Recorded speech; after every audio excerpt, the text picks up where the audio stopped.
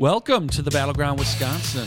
My name is Matt Brusky, and I'm the Deputy Director here at Citizen Action. And welcome to another wintry Wisconsin. We have our full panel, although Rebecca, I think, got my sickness, but she's with us. Rebecca Lynch from the Wisconsin Working Families Party. Good to see you, Rebecca.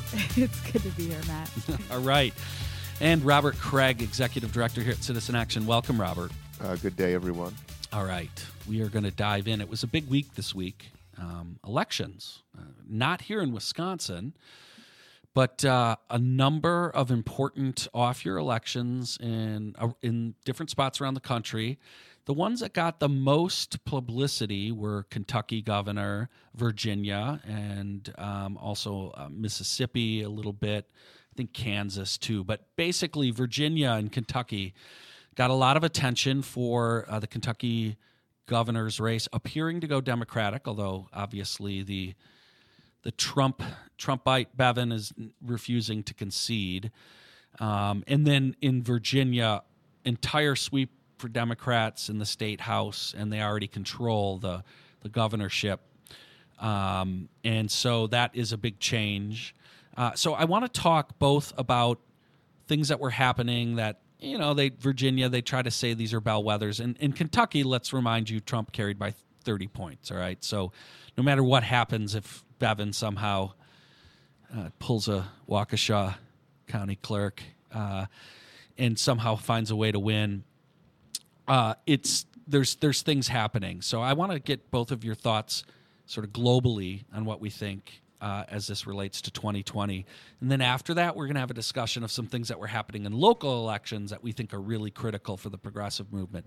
Rebecca, your thoughts first. What's your biggest sort of takeaway from the elections on Tuesday? From the non-local elections? Yeah, just this national trends, right? As someone who's our leading expert on national trends, working on the Warren stuff, just sort of how do you see this all fitting in? Yeah, and I'm super excited to talk about local elections. Yep. But, you know, just looking at the list of states where Democrats have flipped governorships in recent years, we've got Illinois, Kansas, Maine, Michigan, Nevada, New Jersey, New Mexico, Wisconsin, and now, as of Tuesday, Kentucky. And this is all since Trump being elected? Is that what? That's clarifying. Thank you. Yeah. And so I think, you know, that's pretty exciting and spells out pretty bad news for Trump. And I think is something that, you know, we didn't have too many elections in Wisconsin, but looking, you know, at Kentucky, and we'll talk later about down ballot in Pennsylvania and some other states, it seems like this spells out bad news for President Trump, that people are motivated and organized. I don't know. What do you guys think? Well, Robert, I want to get your thoughts, but first I want to get a response. One of the things that seems to be happening, we've talked about this before, and very much was in play in Virginia, is the suburbs continuing to radically change, and particularly suburbs that went for Trump starting to change. We saw this in Wisconsin, but your thoughts there? I think this is going to continue to play out here in Wisconsin in terms of seeing changes in our suburbs. Well, and so we saw that on Tuesday night also in Pennsylvania, where in Delaware County, we flipped the county board, elected the first ever black person, I think, but definitely black woman in Delaware County, Pennsylvania. A number of other suburban counties saw major gains for Democrats. And so, you know, Pennsylvania was right up there with Wisconsin when it came to the electoral map in 2016. I think they lost by something like 44,000 votes to President Trump. And I think, you know, gains in the suburbs there are critically important. So that was really heartening to see, in addition to what you mentioned in Virginia. Robert. Yeah, so as far as all the prognostication, I think the impeachment evidence that impeachment did not turn out the Republican base is a hopeful sign, but we should also remember that that might be different if it's actually Trump on the ballot as opposed to these other candidates. And so, but I do think this impeachment is different than the others, really in many ways vindicating Nancy Pelosi, in that the narrative of it is so clear that I even think what this shows is, because we know independents and Democrats have moved towards not just impeachment inquiry, but supporting removal. Republicans have not, but I think their intensity is probably cut by the narrative, hence reflecting these lower turnout numbers relative to the Democratic base, particularly in Kentucky and Virginia. The other things, you're totally right, Rebecca and Matt, about the suburbs. Some of the numbers in the Louisville suburbs were absolutely unbelievable. there were suburban counties that went 20 points for Trump that Beshear, the Democrat, won by 10, 15 points. I mean, we're talking a complete flip. And some are saying, oh, well, this means that governing matters. Matt Bevin was a classic Freedom Caucus kind of Tea Party Republican who just didn't want to run anything, want to blow stuff up, right? It certainly doesn't seem to matter to rural voters currently, though we need to reach rural voters and stop the bleeding. But it's the suburban voters that are moving, and that reflects other trends, and it reflects what happens in Wisconsin, where there was a 7% shift in the Milwaukee suburbs. That was one of the key pieces of making Tony Evers governor and defeating Scott Walker. So this suburban trend, and as Rebecca pointed out, Pennsylvania as well, and Virginia suburbs certainly performed tremendously on Tuesday. This suburban thing is not some flash in the pan. Yeah, and one other thing, Mississippi was the one area where Republicans continued to, quote, hold control, but it was a very narrow margin, like 5 percentage points, which, Trump carried Mississippi by 18 points. So. I've never heard anyone say, as goes Mississippi, so goes the country. Well, I would say if in the Trump world, we're living in Trump America, so goes, it's not goes-in so well here for him down there. Sorry. I believe Strom Thurmond won it when he ran as a Dixiecrat against Truman in 48, and certainly Wallace won it. So ultimately, some of these are outliers. So, Rebecca, I want to start to move into some conversation, unless you have some more you want to say globally, around some of these exciting races that also happen locally that shows the progressive movement, people's movements, are really on the march and starting to flex electoral and political muscle. Rebecca? Yeah, and this I can speak to with more authority than some of those larger races. I think that's why we quickly moved, right? There's plenty of other people who talk about that. I'm sure NPR did a good job, but let's move into talking about the movement. I'm super excited by what we saw on Tuesday, and there are a couple things I wanted to highlight. The first was in Iowa, in Ames, Iowa, which is in Rep. Steve King's district, but is kind of a progressive blue dot in that district. We saw a woman by the name of Rachel Junk, lifelong Ames resident, now Iowa State student, who ran upstart challenger campaign for city council and won the most votes in that race. She now moves on to a runoff, and that was super exciting. She was someone who was running on climate and a Green New Deal. She was running on a number of progressive policies, including the need for affordable housing in Ames. And she's a student. And she's part of this wave, I think, we're seeing of student activism across the country. I was super excited. She was a Working Families Party supported candidate, and she's just super inspiring. Yeah, there's and I think it's important to highlight these. And why I want us to spend time talking about this is, one, it's important that we know that these happen because they don't get sometimes a lot of national press.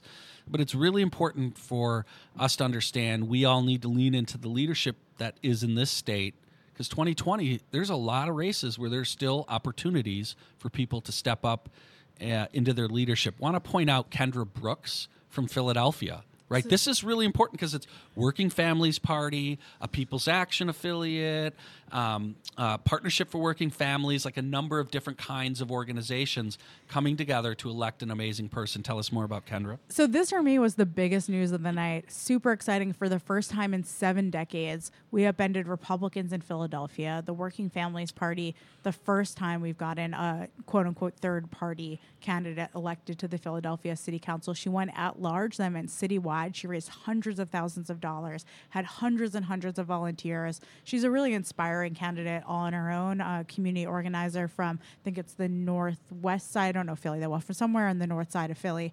But Kendra Brooks, really extraordinary and a huge effort. And it was, as you mentioned, she's a Working Families Party supported and recruited candidate. We ran the campaign, but it was a whole effort with 215 Philly, with a whole bunch of other groups that I'm less familiar with being a Wisconsinite, but a massive effort. And this is a really big deal. It's a big deal for a whole bunch of reasons. It pulls the entire city council to the left. It upended the establishment and the machine politics in Philly. It ousted, Republicans in Philly. There's still one Republican left, but otherwise we've gotten rid of the rest. And it's pretty historic. And so I think people are looking at that and seeing a resurgence of progressive activism in Philly and Pennsylvania. She got, I think, 55,000 votes, which 55,000 votes in a state like Pennsylvania when we're looking ahead to 2020 is a really big deal. So, and it's not just council races. Want to give a shout out to Regina Romero, who our People's Action affiliate, Lucha. She is now the first Latina. She's going to be mayor of Tucson. And this is a huge issue. She won by a landslide. And what's important, we talk a lot about this idea of co-governing, where we need to have elected leaders come from our communities and then work with groups, the movement and organizations who can help support to make sure our vision and our platform gets enacted over the next decade, right? And Regina is committed to do that kind of co-governing with Lucha and other people's groups in the Arizona, in Tucson area. And that's absolutely critical because our vision is not going to happen overnight, and it's going to require organizing to take power. So we're going to talk more about the 2019 elections, but we got to take a break here at the Battleground Wisconsin. We're Citizen Action. You can find us at citizenactionwi.org. Welcome back to the Battleground Wisconsin. We're Citizen Action. You can find us at citizenactionwi.org. We're talking about Tuesday night's really important elections, and in particular, a lot of important things that are happening at the local level around this country. So, Rebecca, further thoughts on some amazing stories? Yeah, just super quick, kind of like bringing these local elections into 2020 for a minute that I think is pretty interesting. So Kendra Brooks, right, ran as a Working Families Party candidate for Philly City Council and had support from some folks in the Democratic Party. Notably, folks in Philly will know Helen Gim, who is a very progressive Democrat on the city council, who kind of broke ranks with the machine to support both Kendra Brooks and Nicholas O'Rourke, who are running on the Working Families Party line. But to bring this to the national stage for a second, you know, a Democrat, Elizabeth Warren, running for president, also endorsed Kendra Brooks. And I think what we're seeing, both in whom both Bernie and Elizabeth endorse and who endorses them, this kind of co-organizing and synergy that's playing out in election after election after election. And so, you know, we talked about 6 months ago on the show about Bernie and Elizabeth endorsing Tiffany Caban for district attorney in Queens. It was a, you know, really tough fight that the fact that Tiffany Caban came as close as she did was a huge upset, and that would have never happened without Bernie and Elizabeth's endorsements. Tiffany, by the way, is now working for the Working Families Party. We announced that a few days ago. Super excited, doing national criminal justice work and trying to elect progressive DAs everywhere. But I wanted to point that out because I think it's really exciting. And just like to put a plug in endorsement news, Congresswoman Ayanna Pressley just endorsed Elizabeth Warren out in Boston. And so I think what we're seeing, like up and down the ballot, whether it's Bernie or Warren, is that like whom they endorse and who's endorsing them, that there's this organizing happening and that we're winning. We're either winning these elections, that we are flipping seats, or progressives are winning for the first time, or we're coming a hell of a lot closer than we've ever come before. And so it's super exciting. So if you're listening and you're interested in thinking about running, reach out to us. You can reach out to any of our organizers throughout the region. Feel free to connect with me. You can reach out to me at matt.brusky@citizenactionwi.org. And with that, we're going to move to some state topics because this week we had more interesting stuff playing out in our state legislature. So what the PAF, right? Brad Pfaff.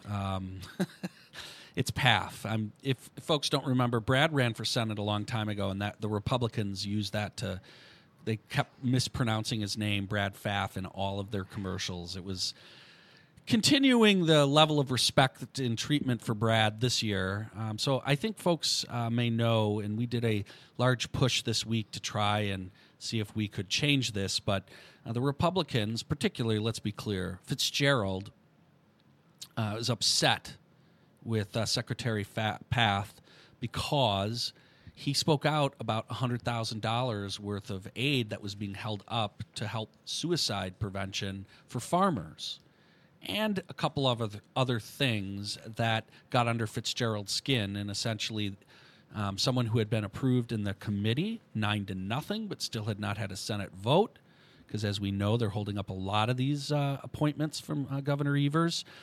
They flipped. They all flipped party line vote this week with Governor Evers sitting in the watching the Senate play out.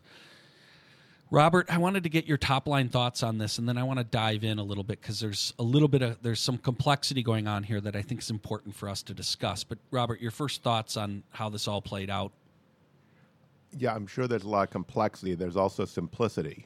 I want you to start with the simplicity, but we'll dive in later to the complexity. It's another legislative power grab. And the problem, this is not just some sort of traditional interbranch squabble between the legislative and executive branch. We have a modern conservatism that's taken over the Republican Party, which is power mongering and maximizes its power to the utmost. We also continue, it's not fair, but in many ways, Governor Evers' desire to work across the aisle is being used against him because he is not maximizing his power, right?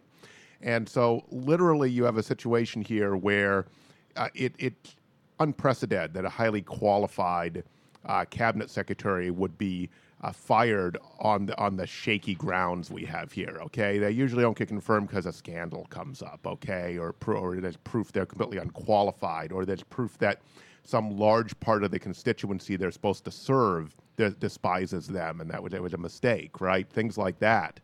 Nothing like that here.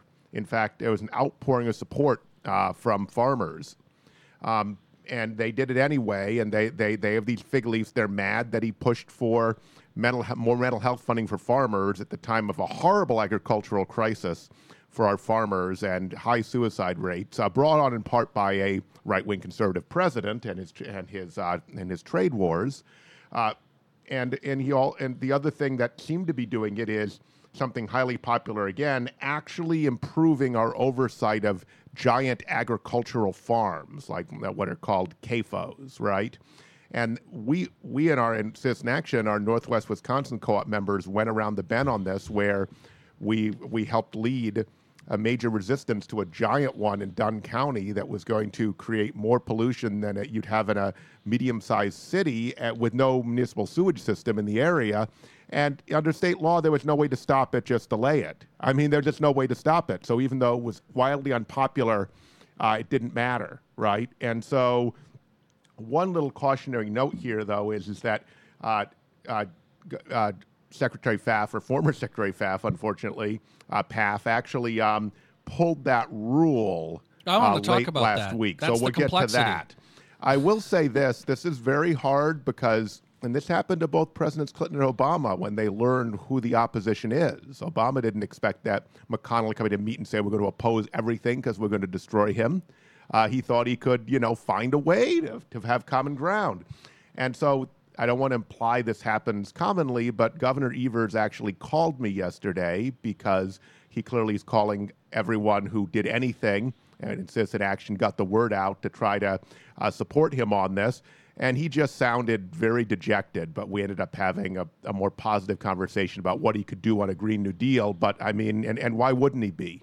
I mean, literally, they're not letting him even run the executive branch. So I want to get to the complexity, but first, Rebecca, I want to give you, is there any opportunity to say any global comments on this? I mean, I'm way less familiar with the dynamics here, so this has been really interesting for me. I mean, what's so depressing about it is that the challenges that are facing farmers are so real, and we talk about it on the show all the time, the economic challenges, the mental health challenges, and it just seems like one of the many things that we shouldn't be playing politics with. And, in particular, the crisis facing Wisconsin farmers is acute right now. Like, it feels as if we're at like the apex of that crisis. I mean, who knows? But whether it's been the trade war or the economy or our mental health crisis generally, what's happening in our rural communities generally, I mean, all of these forces are like crashing down on the heads of farmers. So it's just really dispiriting to hear that where there was once bipartisanship, rare as it was, that is now falling apart. So I want to start the complexity, and if we go into the next segment, that's fine. And I think this is important for our listeners because we're part of the movement. and actually there's work for us to do, and going to have an action that I'm going to ask listeners to take. So the complexity here is what they're really upset about. They are upset about the suicide prevention. They're really upset that he was going to push these rules, right? These siting rules for the CAFOs. And again, these are large factory farms that pollute at devastating levels and are not supported by the broad community. They're not only non-farmers, they're not supported by family farms, okay? So it's agribusiness, right? And it's the big money. Follow the money, right, Matt? Yep. We've talked about this before, right? That there's this divide going on, and it played out in the Purdue visit, right? We cannot just keep producing more milk, more, right? We have to talk about what's sustainable, what makes sense. And so this is a very complex situation, right? And really, they're upset that this offended the big agri business, the big dairy farms. And it's important to point out that the Wisconsin Farmers Union and others, right, are like, hey, of course what happened to the secretary designate was awful, but this issue is still real. And what Evers needs to do and what they need to respond immediately, the deputy who's left needs to continue, put this back on the board. Like, we need to go back and push this because this is what the people wanted. And they did pull last Friday that this rule was going to come up and be discussed before the board. And I think they need to go back and now put the pressure back on them because this was the right thing to do. And by the way, these were stuff that came out of the Walker administration, right, to do these very basic things. And very moderate stuff. That's right. There was overwhelming public support in the hearing, the comments. It's like Medicaid expansion. In other words, overwhelming support, almost no public opposition, and they're still taking the money to kill it. So this is the point to Evers and company, right? Like, if you don't move this forward and just back down, like, you've been totally defeated. Rolled. We need to push this because this is what the people want. We got to talk more, actually. We're going to talk more about this. We're going to take a break. You're listening to the Battleground Wisconsin or Citizen Action. Welcome back to the Battleground Wisconsin podcast. We're talking about what happened to Ag Secretary this week, Brad Pfaff. And more importantly now, we're talking about what's really underlying all this, and that is regular communities, regular people, family farmers finally getting a chance to try to stand up to the big ag CAFOs in this state. And when Pfaff started to push that, that's when they really also got upset. So it is very important. Now, again, I want to be clear. Call your senators, call your legislators, call Governor Evers' office. They need to push these siting rules. They need to rein in the CAFOs because that's what's really going on here. So this fight's not over. Robert, any final thoughts on this? Just look, Governor Evers has kind of learned who they are. You know, they've revealed themselves to him. And he's not the only one who's gone in to an executive position like president or governor thinking, well, I can find common ground because I'm well-intended. It needs two partners, but a lot of times even brilliant men like Clinton and Obama need to learn it themselves, right? And so I get that. Tony Evers is a very good man, an extremely dedicated public servant in an age, in the true sense of the word, an age where that's depressingly uncommon. But now he needs to develop now an approach to them that a just war, basically. You know, as you know, Matt, as a born Catholic, right? Catholic just war theory is you only do war when absolutely necessary and you conduct it in a just way. Well, now it is necessary because they will leave no stone unturned to undermine him, period. And they've demonstrated that over and over and over again. They don't care about the consequence of the public. They're politicians and right-wing politicians in the worst sense of both words. Real quick, for anyone who's going to place those calls, it's really important to know that, like, this was done after years of public hearings. We haven't updated these rules in over a decade. This really only affects 1%, like literally the largest of large farms. So it's really important that we push this through. Anyways, this was a great discussion. We'll continue to talk more about this because this is really, really, really important. But we got to move on. We got other topics to talk about. It's actually connected to this. we actually believe, and it appears that this sort of going after Evers' cabinet appointees has just begun, and it looks like they're going to go after the tourism secretary. And there's some vague offerings that somehow she's messing with the board or being political with the board, although no actual evidence has been offered. No, quite the contrary. Nothing. Fitzgerald says he hasn't seen the evidence, but seen there it. are reports. Yes. And so there's a storm brewing. What Storm does that brewing. mean? You're the Senate Majority Leader. You're running for Congress, by the way. And you're on the biggest radio station in the state saying, I haven't seen it, but it's really bad, and a storm is brewing. What? Dude, it sounds very Trumpian. Very Trumpian. Well, he's trying to be Trumpian himself. He's sounding Trumpian in his congressional run as well, Senator Fitzgerald. And so... Which, by the way, kicked off this Here week. we go. In what sense was Very there glorious. partisan division over the value of tourism to Wisconsin? Is there a party that doesn't want tourism to Wisconsin? Quite aside from the shots taken at fibs, Wisconsinites still need fibs to come here and know that. Rebecca. I mean, the last administration spent millions of dollars trying to attract young Chicagoans to move to Wisconsin. That moved it into a more partisan realm. The cocktail, the coasters in fancy bars in Lincoln Park and Wicker Park in Chicago to attract the white millennial knowledge workers.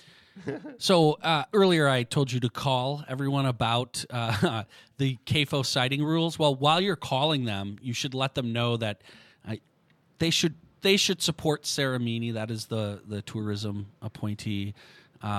Joel Brennan, the governor's secretary of the Department of Administration, was very clear on Not WTMJ. known as a bomb thrower, by the way. On WTMJ this week, he just flat out called it's another political hit job. And, this just needs to stop. And the only way this stops is if the public starts to hold them accountable. So the best thing we can do now is make sure that they're aware that we're paying attention. So wait till Secretary Brennan's confirmation comes up. No, I believe he's confirmed, Robert. Oh, is he? Okay. I'm sure that they Fitzgerald figure is looking over it right now Can and they seeing get- what all his leverage is. Can they get the state Supreme Court to allow them to unconfirm? Oh, yes. Anyways, well, look, there's one thing that I want to make sure we talk about. Foxconn related. Word got out this week that Foxconn wants to emit firefighting sprinklers in parts of its factory. And they found a consultant to tell them, that's not a bad idea. You're you guys so are cynical, you guys. Matt. What could go wrong? Jesus. Are we talking about the Triangle Shirtworks fire? Anyone? By the way, they did say in the original hearings that they weren't going to ask for suicide nets. They didn't talk about the lack of sprinklers, but maybe the suicide nets are next. Rebecca, any thoughts, or just shaking your head over there on Foxconn News? I mean, I also immediately thought of the Triangle Shirtwaist Factory fire. And, for folks who don't know, Senator Elizabeth Warren, when she had that big speech in New York City, 20,000 people, it was actually on the anniversary of that fire. And she invoked not only the legacy of that fire, but also Frances Perkins, who in the FDR administration ran the Department of Labor. And really much of what we have, thanks to that administration, the New Deal, came from her. And, it's so interesting to see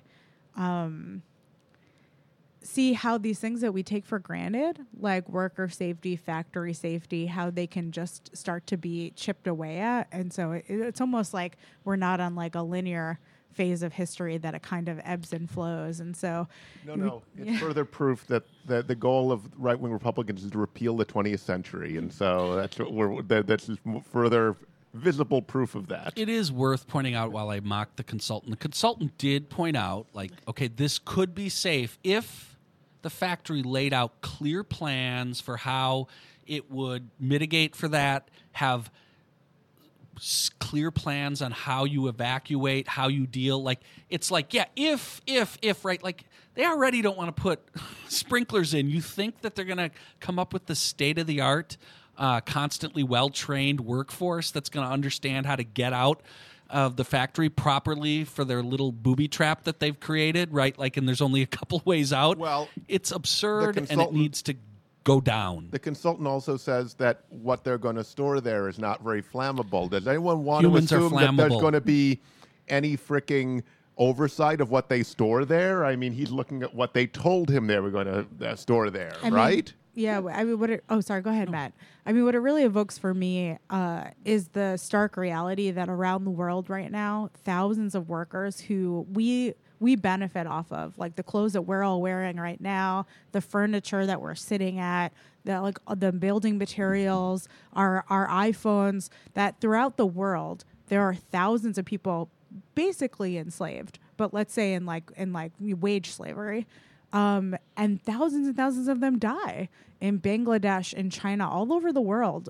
People are dying because of poor factory conditions, and this is kind of like the impetus of capitalism, is to make as much money as you can, like lives and quality of life for your workers or other people be damned. And so I know we just have to be super vigilant, but it's like awful and this is ridiculous, but it also reminds me of just how terrible the conditions are everywhere, And by the way, let's just remind everyone how much money they're getting in public subsidies, and they say they can't afford sprinklers. It's like mind blowing.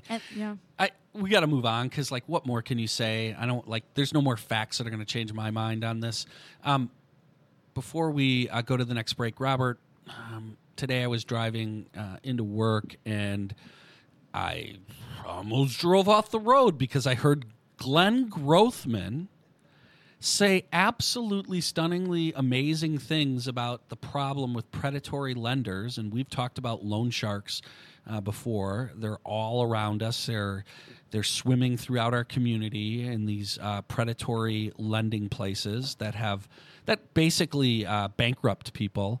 Glenn Grothman is a Republican on a federal piece of legislation to try to set limits. And by the way, these limits are probably still too high, but nonetheless, he had a quote this morning that was unbelievably good, and he called it immoral what's going on with the predatory lending, and was very clear about we can stop this, we need to stop this. Robert, were you as shocked as I was? No, because I remember that this was the one issue Grothman was good on when he was in the state Senate. And it just goes to show we shouldn't have a black and white worldview, Matt, that there's good in everyone. I don't know that I know of an issue that every right-wing member of Congress is good on, but this is one where Glenn Grothman actually gets it.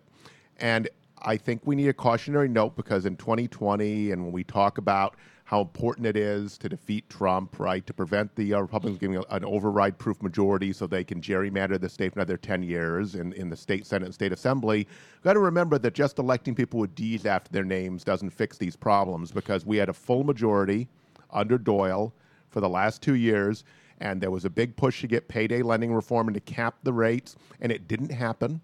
And part of the reason it didn't happen is because certain leaders in the Democratic Party in the legislature decided that it was good politics not to do it and to get money from the payday lending industry to hold on to their majority. And so just remember that unless we elect people on something, hold them accountable as citizens, Democrats won't do something about a moral outrage like payday lending either necessarily. And that concludes our episode of True Stories in Wisconsin Political History. Very important one for us to remember. With that, we're going to take a break. You're listening to The Battleground Wisconsin. All right, welcome back to The Battleground Wisconsin. We're Citizen Action. You can find us at citizenactionwi.org.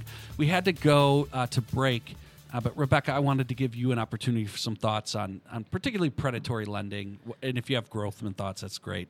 Well, I just wanted to say that Robert was actually absolutely right before the break in talking about how it's not just about electing someone with a D at the end of their name. And we have to remember that some of the strongest supporters of payday lenders in Congress are Democrats. And, I'm not going to name any names right now, but certainly that's something that we have to continue to point out and put the pressure on. And I think it's really easy for folks to turn the other way on payday lending, because the folks who are most victimized are the people who have the least voice in our system. And so, it's something that we have to be really vigilant about, and we have to hold even our friends accountable, because a lot of our friends are are close with payday lending lobbyists. This is great, and I'm going to bring it back to Glenn Grothman. So this is because we're taking on the banking and the financial institutions, right? This is sort of the bottom part of that, right? But the banks aren't offering, we know this, right? Like they're not really offering opportunities in a lot of these areas, and they need to be. So there's a much broader question going on. But back to Grothman, right? This does speak to the kind of conservative Grothman is. And this came up when we were talking about the last time he was up for election and the ads that ran him as some big, like he was like some big spending Republican who gets tons of horrible dirty money from like the banks and from all this stuff. Well, actually not. He's kind of like a right-wing social conservative who doesn't raise a lot of money. That's why he was vulnerable. He like takes weird stances, like takes on the big banks occasionally because, you know, that's just who he is. But like on social issues, which by the way, you don't get a ton of money if you're like, that's your bag in the Republican Party. You get it for justice issues. Forget it. Right. Mostly terrible. But terrible things. Very terrible conservative things. We don't need to go into the litany on Grothman, but he is not like just like lockstep clearly with the banking industry or anything. So that is interesting, and it also showed why our candidate who ran against him totally didn't get what was wrong with him. But that's another story. Anyways, we need to move on and make sure that we talk about a couple of other things. We failed to mention when we were talking about the legislature that the special session on guns is today, Thursday, as we record. As you listen to this podcast, it will be longer probably than the entire special session because it sounds like they're pretty much going to gavel in, gavel out, and not really do anything. And it is worth stating that is happening today, and it is wrong. And the gun safety advocates will have a big protest at the Capitol. They're already calling it a protest, so we know what's going to happen. Yeah. So, but we wanted to make sure that it is mentioned, even though like it's really depressing.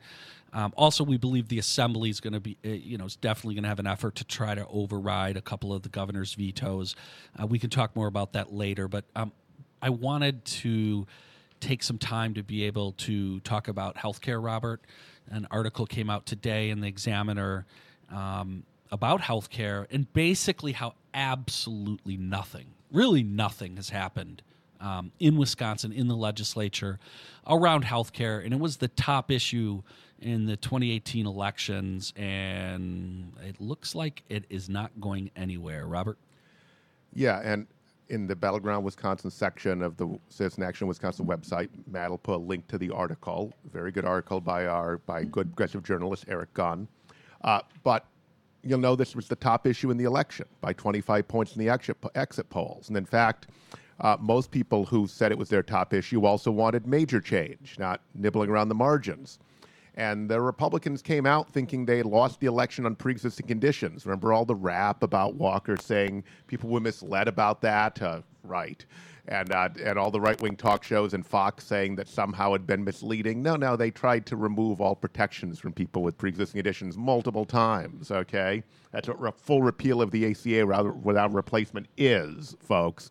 And so they came out at least learning that narrow message, so they don't get that you need to make healthcare right in order to protect people who have pre-existing conditions or will, because everyone will, right, in their life as they age. It's a natural occupational thing about being a human. And so literally they came out saying that taking on pre-existing conditions is job one. And they were going to pass narrow legislation to prevent outright discrimination on price or just denying coverage. And that's a little step forward, but it's still going to leave a lot of people without coverage, unless you also make it healthcare coverage affordable generally and make it a right. But they didn't even do that. They came out saying it was job one. Voss got it passed through his gerrymandered majority in the Assembly. Actually got, I believe, 18 Democratic votes for it, even though it doesn't do all the other things you need to do. So there was controversy internally. But then it got stuck in the Senate and nothing. And that was it. And so not even on the thing they think cost them the 2018 election did they move anything on health care. But then the broader question, healthcare costs continue to skyrocket because of price, because providers are charging more and more, and because it's the wild, wild west of how it's priced, and pharma is price gouging, and insurance is taking its cut, and it's still going on and on and on, right? And nothing, crickets on the whole thing. Even worse, the right-wing strategy, which we used to be part of, the Texas versus United States case, now being pushed by William Barr, Trump's attorney general, that would take out the whole Affordable Care Act and is going through right-wing judges so far. So ACA was struck down, but it was stayed, the decision at the district court level.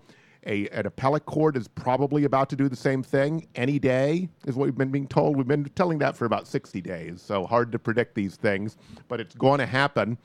And so the state could be putting in state law as many of the ACA protections on pre-existing conditions as possible. Nothing. And in fact, we only got the lawsuit because the lame duck laws were temporarily unconstitutional until they were made constitutional by the state Supreme Court in a big surprise decision. Not surprising. And so what needs to happen here is we know where the Republicans are, which is nowhere on the top issue voters had in 2018 and have for 2020, according to all polling. Now, Democrats haven't quite done it yet, but they need to stand on their hind legs now and demand action, and we think they're going to. We're having a lot of conversations, but now is the time because we're about to have the last floor session of the year and nothing on health care, nothing, other than turning down Medicaid expansion in the budget. I mean, other than education, this was the top thing that Governor Evers ran on. So, I'm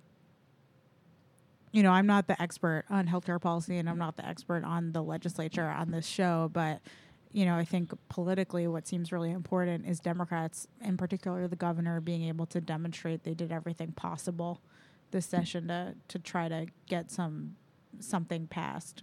And we are in a situation where the Texas case could proceed to the U.S. Supreme Court and actually have all the ACA taken out by June of next year. That is still plausible. And the whole case is premised on the rationale that Chief Justice Roberts gave for upholding the ACA, because it says that since the Trump and the Republican Congress took out the payment for the tax, the individual mandate, it's not a tax. And his only reason for saying the ACA was constitutional was it was a tax. So this literally could lead to throwing out the ACA. So why wouldn't you put all these popular protections that every Republican politician, every Democratic politician says they're for whenever they're out in public? Why aren't they in state law yet?